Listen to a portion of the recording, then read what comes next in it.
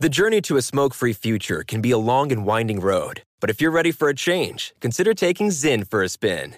Zyn nicotine pouches offer a fresh way to discover your nicotine satisfaction. Anywhere, anytime. No smoke, no spit, and no lingering odor. Get in gear with the Zyn 10 Challenge and enjoy 10 smoke-free, spit-free days for just $5.95. Order online and start your new journey today.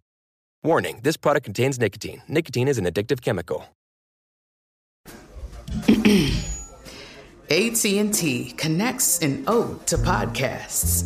Connect the alarm. Change the podcast you stream. Connect the snooze. 10 more minutes to dream.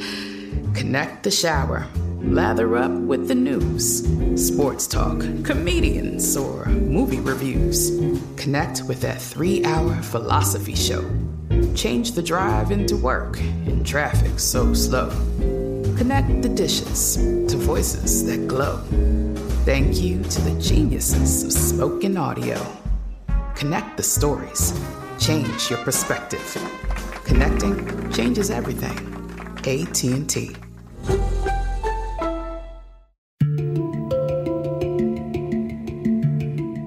Hi guys, Nancy Grace here. Welcome back to Killers Amongst Us, a production of iHeartMedia and Crime Online. You ever work out at the gym and look around and wonder, who are those people? Who's pushing those weights? Who's lifting free weights? Who's looking in the gym mirrors? Of course, they always have the mirrors all the way around, like it or not. Who's in your aerobics or spin class, your yoga class? You think you know them, but do you? I'm Nancy Grace. This is Killers Amongst Us. We left off talking about this gorgeous girl, Ellen Greenberg, just beautiful on the outside and the inside. I'm always struck by her long, shiny black hair and a perfect smile, like a picket fence. Take a listen. Greenberg's personal life was going just as well as her teaching career. Greenberg lived in an apartment with her boyfriend, Samuel Goldberg. He was a television producer for NBC. In fact, the pair were engaged and planning a wedding. Save the date cards had just been sent to guests. Friends tell Oxygen Greenberg was all smiles. We all received the save the date in the mail. I remember calling her on the phone saying, "Oh my God, they're so beautiful," and she was so excited. Joining me, Sandy Greenberg, Ellen's mom, her dad, Josh, Daryl Cohen, former prosecutor, now defense attorney with Cohen, Cooper, Estep, and Allen, Dr. Angela Arnold, psychiatrist out of Atlanta at AngelaArnoldMD.com, Tom Brennan, private investigator on Team Ellen. And you can find him at TomBrennanConsulting.com. And joining us, crack reporter for the Philadelphia Inquirer, Stephanie Farr. And on Twitter, she's Far Away, 2 R's, Farr. Everyone, thank you for being with us. We're just talking about save the dates. And I just can't think of a happier time in my life than when I finally decided to get married, other than when I had my twins. But the excitement and the joy of knowing I was starting a whole new chapter with someone that I loved. Sandy, do you remember when Ellen first told you they were getting married? I remember it vividly. She was so excited. She was with Sam in California, and they pulled over along the coastline. They were taking a drive, and he bent down on one knee and proposed, and in some of the media, you can see a picture of her in a jean jacket holding her hand up with the ring. She just was over the moon. That's the photo that I'm looking at right now. And now that you tell me what it is, I recognize it. Did you say it was on Pacific One, that beautiful coastal drive? Exactly. Oh, beautiful, beautiful. And it goes for miles and miles and miles. When did she call you and tell you about it? Well, there was a time difference. Honestly, I don't remember. Do you remember that call, Josh Greenberg, when she called and said, guess what, I'm engaged? Not really, because that was really between the mother and daughter. I'm the father. I'm sort of out on the outs on some of these things, if you know what I mean. Some things, Josh, you sound just like my husband. some things I'm in on, and some things I'm just not. And then I've learned when to keep my mouth shut when I'm not. Oh, well, you know what? That's a very valuable lesson. I'm going to have you teach one-on-one with my husband, but I don't know if I can afford that kind of lesson because, again, that is invaluable. That would break the bank to get him to learn that. So you say, Josh Greenberg, you've actually learned to keep your mouth shut. Is that true, Sandy? Because I'm having a hard time believing that a husband has learned to keep his mouth shut. Don't break in, Daryl Cohen. No comment. I learned a long time ago. AYD. He broke in. I said, don't break in. He broke in. Sandy, go ahead. Let's ignore Daryl's rude interruptions. We just have a joke between us that he's going to get a big roll of duct tape and keep it right in front of him to put it over his face so he'll control himself. And Josh, I'm sure she means that in a loving, caring way. You know my secret now. Guys, we're talking about this beautiful girl. I call her a girl. She's 27. She's a fantastic teacher, and she just gets engaged and is sending out the save the dates. You know, and that's why I think Dr. Angela Arnold, psychiatrist, joining us at the Atlanta jurisdiction, the dichotomy, the juxtaposition of that happy moment in her life then followed so brutally that life cut short. Guys, take a listen to our friends at Dr. Oz. She was at home with her fiancé until 4:45 p.m. when he reportedly went to the gym in their apartment complex. When he arrived back to the apartment less than an hour later, he says he found the apartment locked from the inside. He claims he banged on the door and received no response. Over the next 22 minutes, he would try to convince Ellen to open the door through text messages. I'm just curious. I know that was a snow day, but is that why Ellen was at home? Josh, she was home from school? We're going to set the scene. It was one of those nor'easters. And yes, Ellen had come home early. Ellen had filled up her car with gas. Ellen had called various parents, to make sure that the children were home because she was an elementary school teacher, and these are young children from the Juniata School in Philadelphia.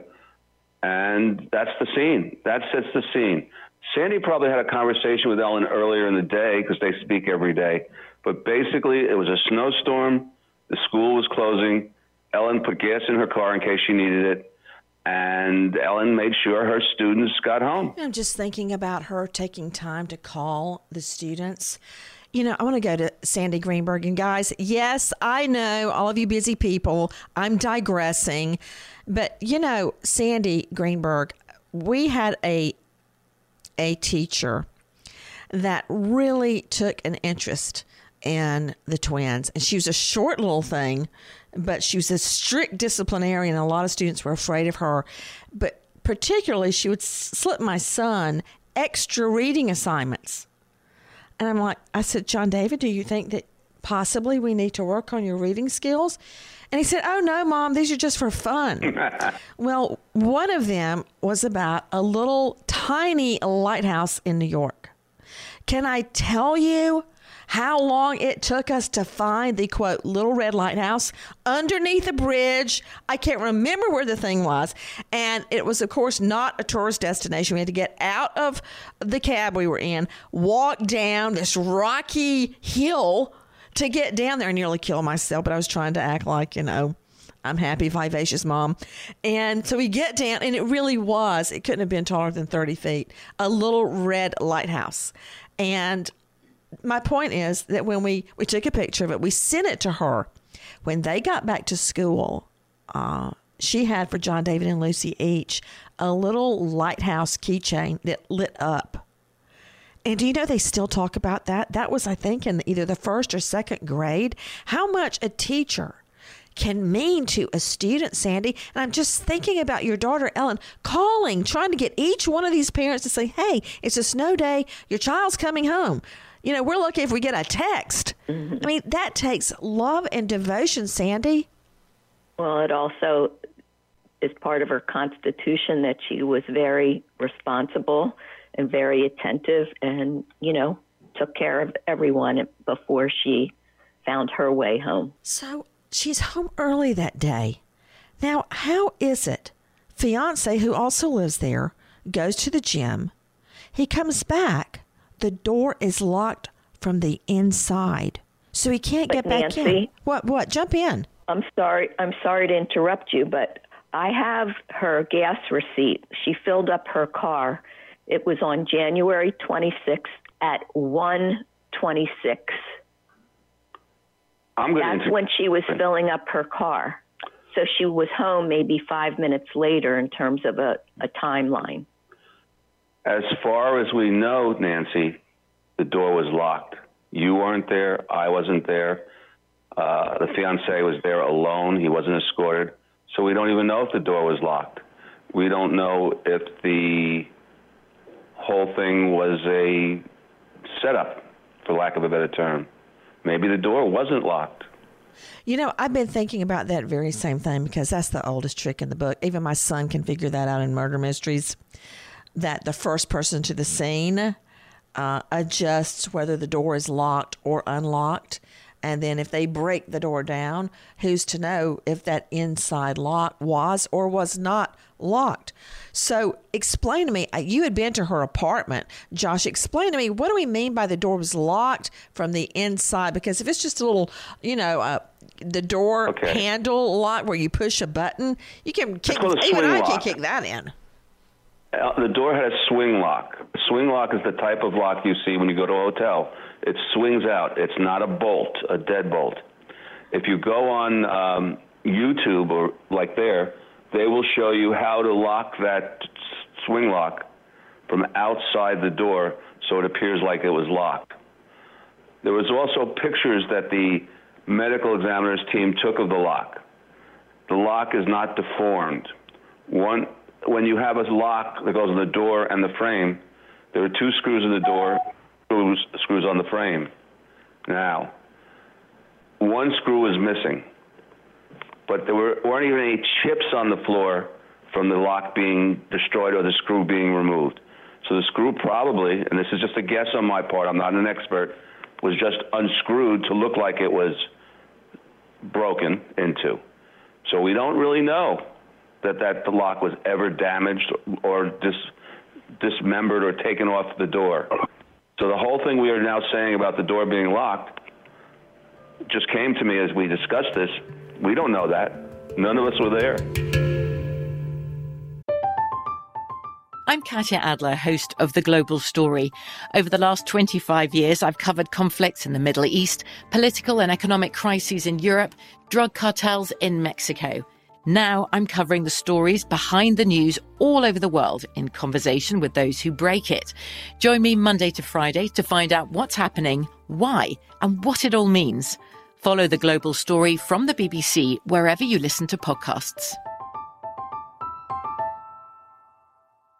Xfinity has free premium networks for everyone this month, no matter what kind of entertainment you love. Addicted to true crime? Catch killer cases and more spine-tingling shows on A&E Crime Central. Crave adventure? Explore Asian action movies on Hi-Ya. Searching for something extreme? Check out skating, snowboarding, and more on Fuel TV Plus, the global home of action sports. And find crowd-pleasing bops on iHeartRadio's Hit Nation playlist. There's new free shows and movies to love every week. Say free this week in your Xfinity voice remote. I want to focus just for a moment on what Josh Greenberg has just said to Tom Brennan, private investigator who is on Team Ellen Greenberg, as many of us are, to try to find the truth of what happened that day. Tom, my son and daughter and I and husband, we drag him along with us, watch murder mysteries all the time. So while they're not graphic, so the children won't be afraid, Tom Brennan, it's to the point now, even my 13-year-old twins, before they turned 13, could say, oh, the guy that came to the scene, that door wasn't locked. He didn't have to really break in. So that's kind of a trick of the trade, Tom Brennan. But I actually had not thought of that till Josh brought it up. There's, in the apartments, in the lofts where Ellen and Sam live, there are security cameras located in different areas throughout the apartment building, but there aren't any in the hall.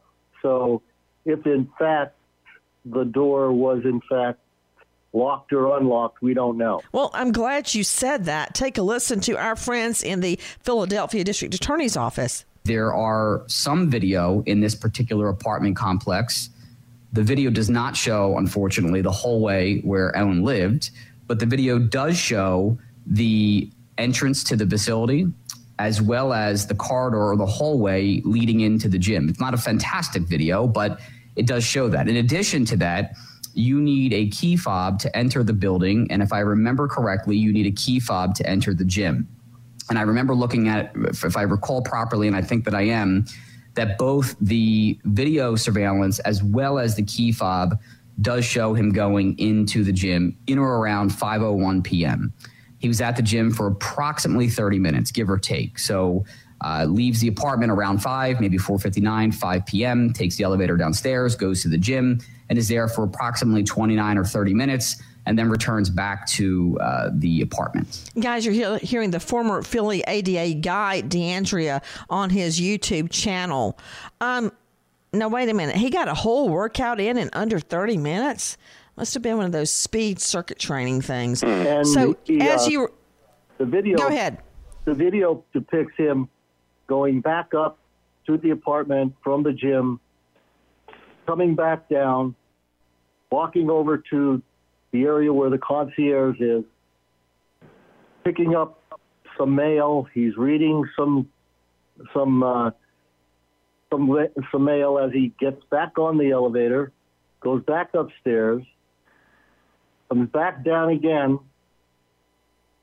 walks around on his cell phone, talking on his cell phone, goes back up on the elevator. So this takes about an hour. Wow. Tom Brennan, private investigator with TomBrennanConsulting.com. You know, that's not the way I understood it. And I'm not saying you're wrong. I'm saying I didn't understand all those facts because I thought after his 29-minute workout, which I would love to see what that was if they have video in the gym, but I thought he went straight up to the apartment, couldn't get in, banged on the door, came down to the doorman, or as you said, concierge, tried to get him to help open the door. He wouldn't help for various reasons, and that the fiance goes back up and then breaks the door down. If you don't mind, if you could explain that very carefully, Josh Greenberg, this is Ellen's dad. I'm hearing what Tom Brennan is saying. That's the first time I've heard that scenario. What does the video show, Josh? Well, let Tom continue. That's really his specialty. Yeah, okay, good. Tom, tell me exactly one more time and take it slowly because I'm making notes. Go ahead, Tom. What does the video show? Okay. What the video shows is it depicts Sam coming down, getting off the elevator, going into the gym. Approximately 30 minutes later, he exits the gym, gets back on the elevator, and goes upstairs. Okay? Then you see him coming back down, walks over towards the concierge desk, goes out of sight. When he comes back into view on the security camera, he has a letter or a piece of paper that he's reading, gets back on the elevator, and goes upstairs. A few minutes later, he comes back down, goes over to the concierge. He's out of sight for a while, comes back into view, and he's on his cell phone. Then he gets back into the elevator and goes back upstairs. Now, what you have to understand with the swinging bar lock that was on the door, each mounting, there are 4 screws. Well, I've got a question, Tom. Tom, hold on before we get to the door lock. I thought he came down and begged the concierge to open up the door because Ellen wouldn't open the door. On 2 different occasions. But that, according to the concierge, that's what he told me. And the concierge informed him then that it was against company policy and he couldn't help him out. But I didn't hear you describe that on his 4 trips down. I never heard you say that the video showed him going to the concierge and asking the concierge to open the door. when you see him going to the concierge, it just shows him walking towards the area where the concierge is. It doesn't show him talking to the concierge. Wow, wait a minute. That's not at all the way I imagined it. To Stephanie Farr, Ace reporter with the Philadelphia Inquirer. You can find Stephanie at Far, Far Away on Twitter. Stephanie, I thought he went from the gym there in the building, goes upstairs, can't get in, beats on the door, thinks something's wrong, races back down, goes to the doorman or the concierge, frantically going, help me, help me, help me, and goes back up. I'm hearing a completely different scenario, Stephanie Farr. I think that Tom's just saying that when you can't see him when he gets off the elevator, and it goes out of view when he's in conversation with the concierge. The concierge told me that he came down 2 or 3 times to ask him to let him in, and then he was told that it was against company policy, so he couldn't let him in. Sandy Greenberg, why was it against company policy for the concierge, the doorman, to open the door? I honestly don't know the answer, but that's what we were told. So he wasn't able to leave his post. Tom Brennan, is it because was the fiance's name on the lease? Yes, it was. Huh, well then why wouldn't he open the door? Well, according to the concierge, he said it was against company policy to do that, and he told Sam Greenberg that he would have to call the maintenance supervisor, and the maintenance supervisor was over in New Jersey. So he would have to wait for the maintenance supervisor to return to unlock the door to get in. Wow. Okay, Daryl Cohen, former prosecutor, now defense attorney with Cohen, Cooper, Eastup, and Allen. Daryl, I've never heard of that. And we've been living in our high-rise in New York since, oh my goodness, 1997. So if my husband went to the doorman and said, something is wrong, Nancy's inside, she's not coming to the door, get in the door. Nancy, they would come open the door. Nancy, I cannot even imagine that the concierge, if the concierge had a key and had access, would not open the door, considering this young man, Ellen's fiance, was on the lease. So that makes zero sense to me. But I guess sometimes logic doesn't control. It is what it is, and it makes no sense. I'm right there with you. You have to understand, Sam used his key to open the door. He couldn't get in because the swinging bar lock was on the door. Okay? Well, so that means that he couldn't unlock the door. Get in unless somebody else decided to get in, to let him in. So it wasn't the concierge said, I won't do it. Apparently the concierge said, I cannot do it, which makes a big difference. Interesting. But you know what? Dr. Angela Arnold, psychiatrist, joining us at AngelaArnoldMD.com. When you look back, it may not have seemed like a big deal at that moment, because if I couldn't get in and David wasn't coming to the door, I would naturally assume something was very wrong, because that would be out of his norm. He would absolutely come to the door with me banging on the door. Yeah. So when you look back in retrospect, I would have expected the fiance to be basically jumping up and down, standing on his head. Help me, help me, help me. Instead of just walking by. And let me tell everybody, fiance, not a suspect or person of interest. Just let's get that clear. But it could mean any number of things, Dr. Angie. It could, and it doesn't make a bit of sense, does it, Nancy, the way he acted. And so, Nancy, sometimes your actions can't really be explained, can they? And they shine a bad light on you.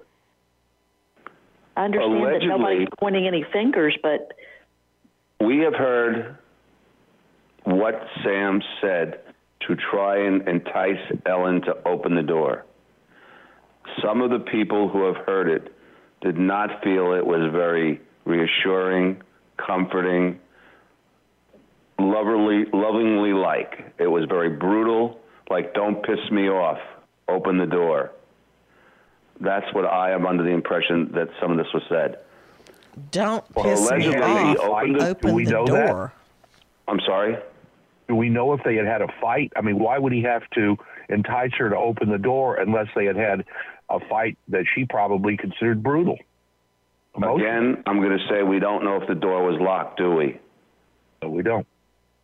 We do know he opened the door with a key, and allegedly he claims he broke the door down.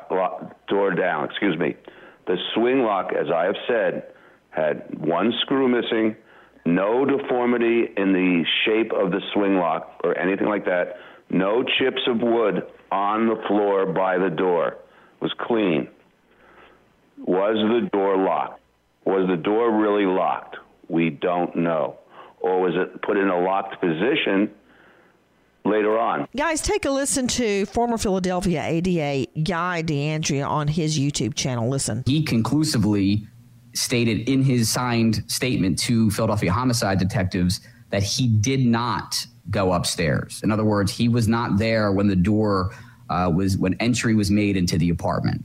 There were some neighbors who lived on that floor who did give statements as well.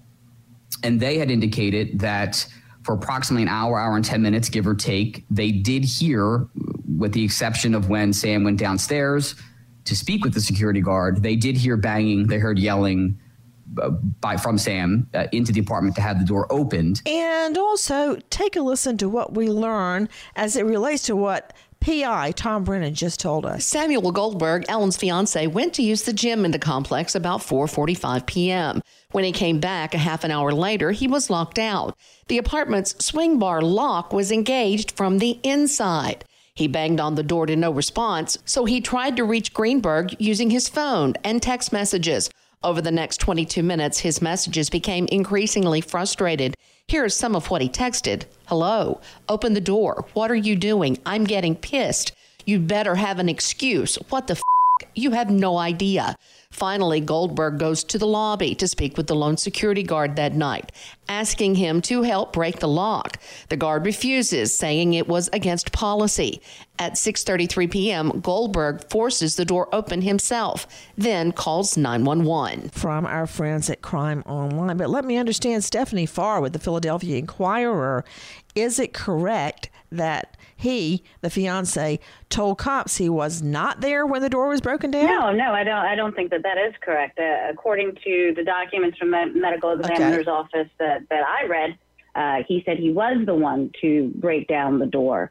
Those documents initially indicated that the doorman may have been with him when the door was broken down. But given my investigation and Tom's in speaking with the security guard, we know that that's not true, that he remained at his desk the entire time. Okay. So is it your understanding, Tom Brennan, that the fiance and the doorman were present when the door was broken in? No, that's not what I said. No, the initial reports said that the doorman was present with the fiance when the door was broken down. But when Tom and I interviewed the doorman throughout the course of our investigation, the doorman denied that and said he never left his guard post that night.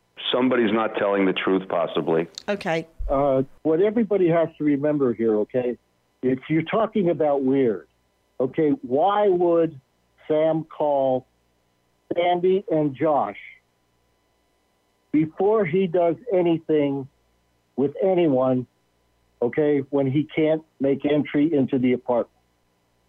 Sam called Sandy and Josh on their landline and Sandy, what did Sam say to you? He said that he was locked out of the apartment and wondering if we had heard from Ellen, which I hadn't spoken with her since, 7-ish that morning, because he couldn't get in. And I said, oh, well, maybe she's drying her hair. I'm sure, give it a little time and, try again. Then I don't hear anything until I get a call from Sam's father later that evening that something terrible happened to Ellie. That's the last thing I would think of doing if I'm at the New York apartment and David's inside and I can't get in. The last thing I would think of doing is calling his family back home in Georgia and saying, hey, I can't get in the door. I'm not sure what that's all about. What were you saying, Tom Brennan? If you want to talk about weird, okay, and you want to talk about behavior, why would an individual who can't get in the apartment, instead of yelling, hey, honey, open the freaking door, okay, Why would he call her parents? I'll tell you why. Is what I speculated earlier. They had a fight, and he wanted to call her parents to see whether or not she was that mad, that livid about whatever it is they fought about. Thank you very much, Daryl. You know, Daryl, as I said earlier with me, former prosecutor, now veteran defense attorney, trial lawyer Daryl Cohen. Daryl, as I just mentioned earlier, the fiance has not been named a person of interest, has not been named a suspect in this case, certainly has not been charged. And I'll tell you why. Do you remember, Daryl, the Julie Love murder case? Absolutely. Do you know Julie Love, this gorgeous physical therapy type gym teacher at a pre-K, is out jogging coincidentally near my apartment at the time in Atlanta and goes missing. Can't find her. Time passes. Of course, everybody knows at that point she's dead. But we can't find her. You know how many times I went to our boss then, Daryl, you and I both served under Lewis Slayton, the longest serving district attorney in the country at that time, nearly 40 years elected. And I said, we're not indicting the boyfriend. What can I please have this case? Can I please indict the boyfriend? Can I blah, blah, blah, blah, on and on? And he just was like, no, let's just wait. And of course, he was seasoned, and I had been in the office a year, maybe. Well, guess what? He was right. As time passed, as it happened, coincidentally, a girlfriend, totally unrelated, had been beaten up by her boyfriend. She called cops. She was so afraid the boyfriend would kill her because she called the cops. She ratted out that he saw Julie Love with some of his friends. They picked her up, raped her, murdered her. The only thing that was found of her body, where the girlfriend directed, was way out in East Bumblebuck, outside of Atlanta. There was a glass eye. Nobody even knew that Julie Love had a glass eye, and I believe a bone or two. That was what was left. Now, what a fine mess. What a fine kettle of fish we'd have had, Daryl Cohen, if anybody had listened to me and others in the DA's office. So you can't leap to a prosecution until you've got the goods. And I learned that. I was still drawing up indictments. I hadn't even been in a courtroom yet. I had no idea what I was talking about. So, Daryl, you have to have the evidence before you can go forward.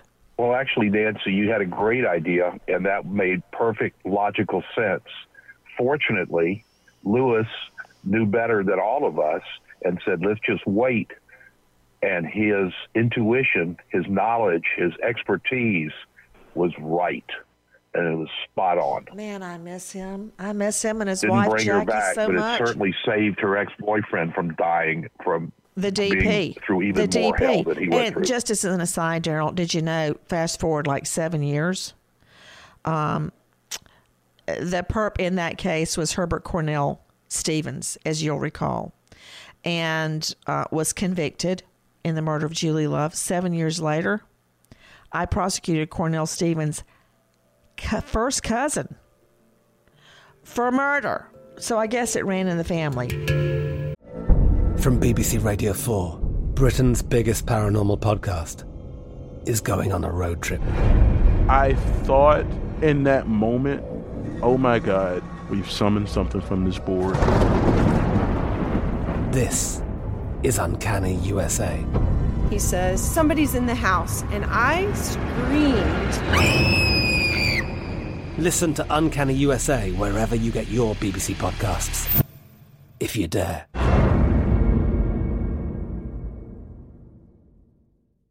Xfinity has free premium networks for everyone this month, no matter what kind of entertainment you love. Addicted to true crime? Catch killer cases and more spine-tingling shows on A&E Crime Central. Crave adventure? Explore Asian action movies on Hi-YAH. Searching for something extreme? Check out skating, snowboarding, and more on Fuel TV Plus, the global home of action sports. And find crowd-pleasing bops on iHeartRadio's Hit Nation playlist. There's new free shows and movies to love every week. Say free this week in your Xfinity voice remote.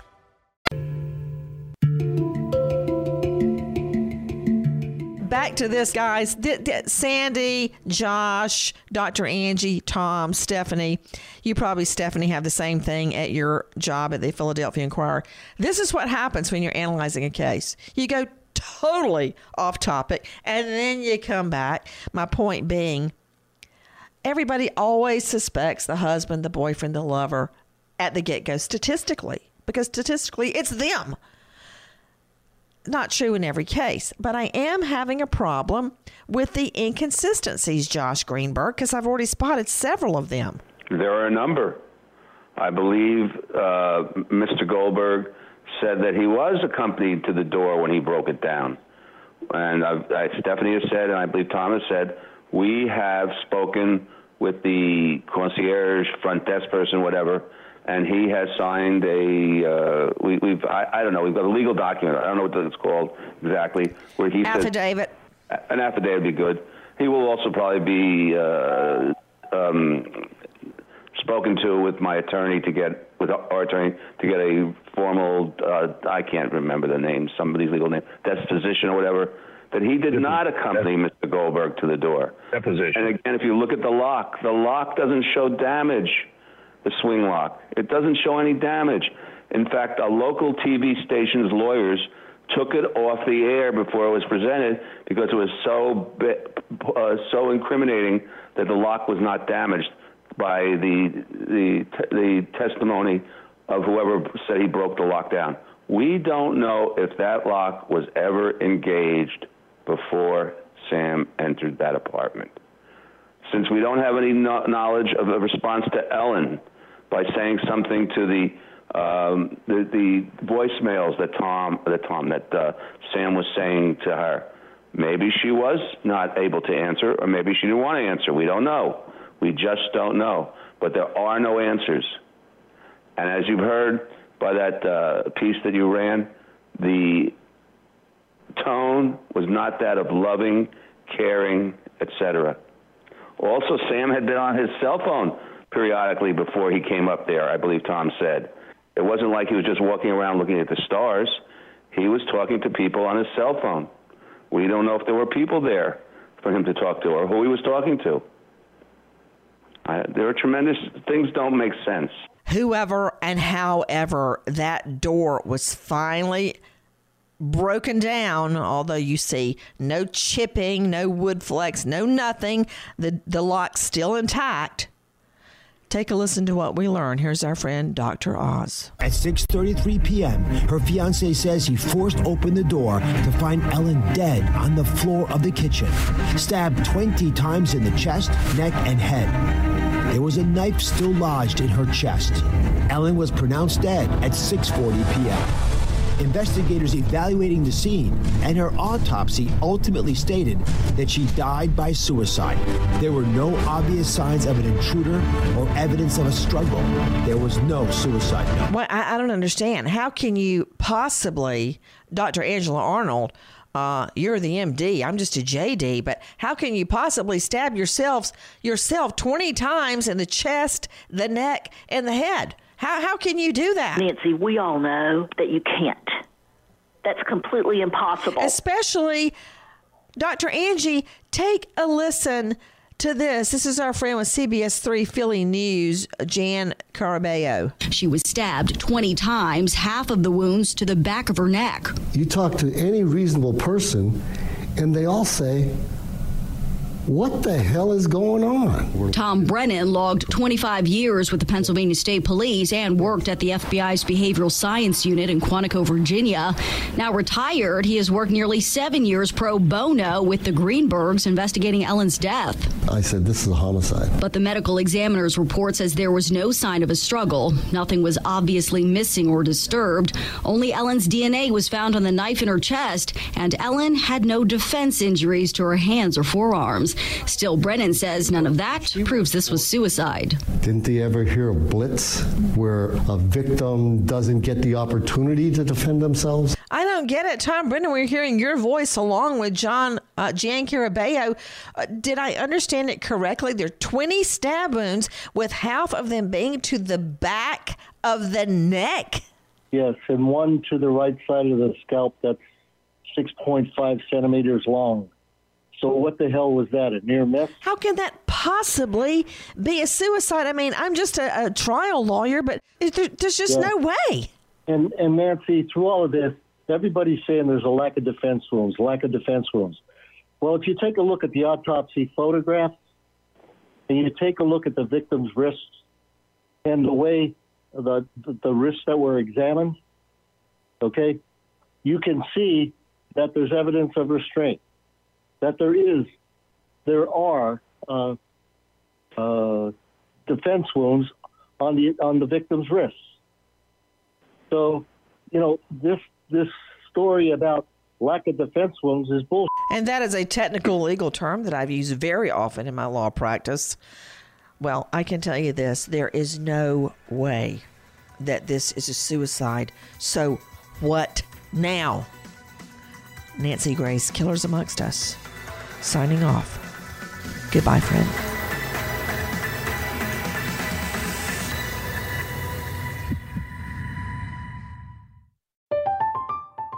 I'm Katya Adler, host of The Global Story. Over the last 25 years, I've covered conflicts in the Middle East, political and economic crises in Europe, drug cartels in Mexico. Now I'm covering the stories behind the news all over the world in conversation with those who break it. Join me Monday to Friday to find out what's happening, why, and what it all means. Follow The Global Story from the BBC wherever you listen to podcasts. Xfinity has free premium networks for everyone this month, no matter what kind of entertainment you love. Addicted to true crime? Catch killer cases and more spine-tingling shows on A&E Crime Central. Crave adventure? Explore Asian action movies on Hi-YAH. Searching for something extreme? Check out skating, snowboarding, and more on Fuel TV Plus, the global home of action sports. And find crowd-pleasing bops on iHeartRadio's Hit Nation playlist. There's new free shows and movies to love every week. Say free this week in your Xfinity voice remote. Live Nation presents Concert Week.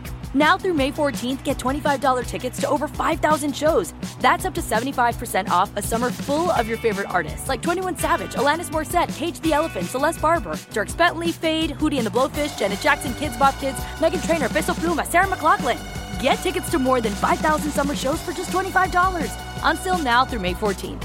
Visit LiveNation.com/Concert Week to learn more and plan your summer with Sean Paul, Sum 41, 30 Seconds to Mars, and Two Door Cinema Club. Pause for a big thank you to our partner making today's crime stories possible. It's Leesa Mattress, a collaboration between Leesa and West Elm.